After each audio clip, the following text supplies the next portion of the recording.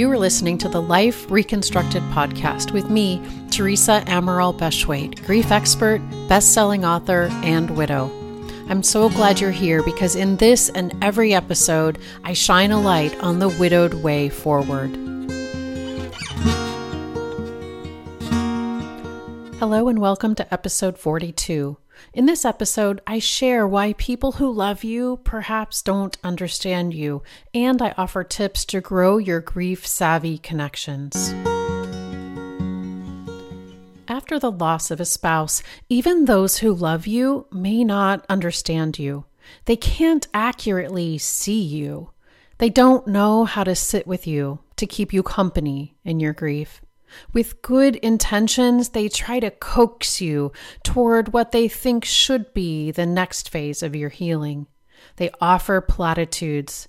They suggest that you should volunteer or adopt a pet or take some other action that they think might be the answer. They try to fix what can't be fixed.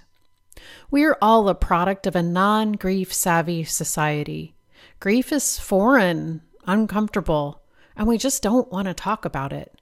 We can't possibly be a good support for something that we don't understand. And besides, it's impossible to truly get it unless you've experienced it. I once didn't get it either. None of us got it until, unfortunately, we did. It's ironic that during the most difficult chapter of your life, you're also misunderstood, unseen, and not well supported.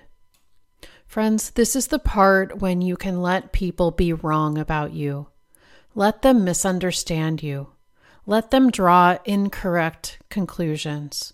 This is the part when, with love, you say, I don't expect you to understand what this is like for me. And in fact, I'm so glad you don't. You probably don't have the energy to attempt to defend yourself or help them better understand you or the journey. So instead, simply let them be wrong about you. But please don't stop there. Find people who do get it. Find grief-savvy people. Now your brain will tell you that it's too hard, that you don't have the energy, that you're too introverted, too busy, or too exhausted. And those seem so true. But what if they're not true? What if connecting with grief-savvy people is actually not hard? Even if you're an introvert, busy, or tired. Grief groups exist throughout the U.S., both virtually and in person. GriefShare, which is a Christian grief group, is just one example. Many hospitals and hospice agencies offer grief support.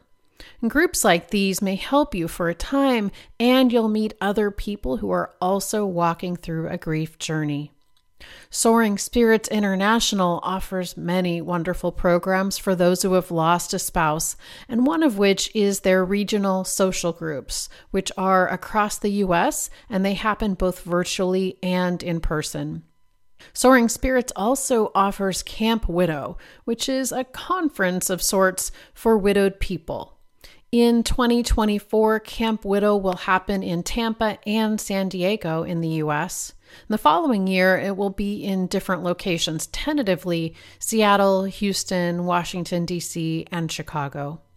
Meetup.com is another way to connect with people in your area.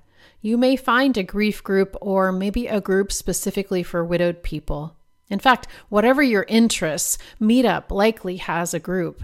It's designed to bring people together, to welcome newcomers, and to create connections.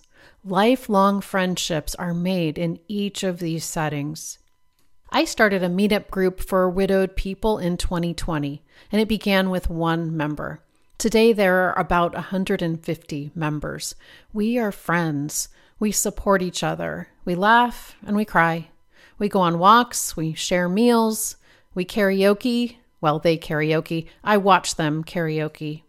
And we have extroverts and introverts. Some are new to this journey and others are veterans.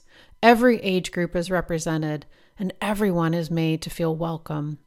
What brings me so much joy is seeing the sense of belonging, the friendships that form. the familiarity and the authenticity that comes so naturally to a group of widowed people.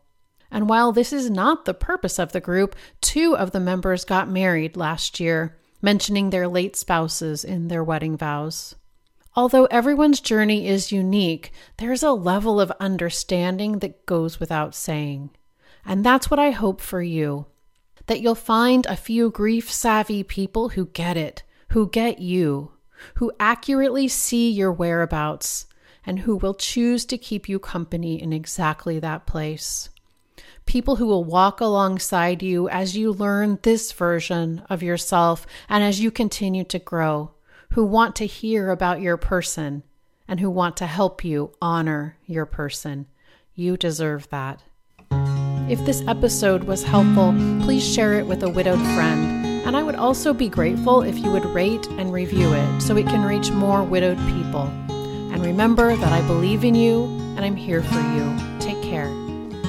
If you found this podcast helpful, I invite you to join Life Reconstructed, my coaching program exclusively for widowed people.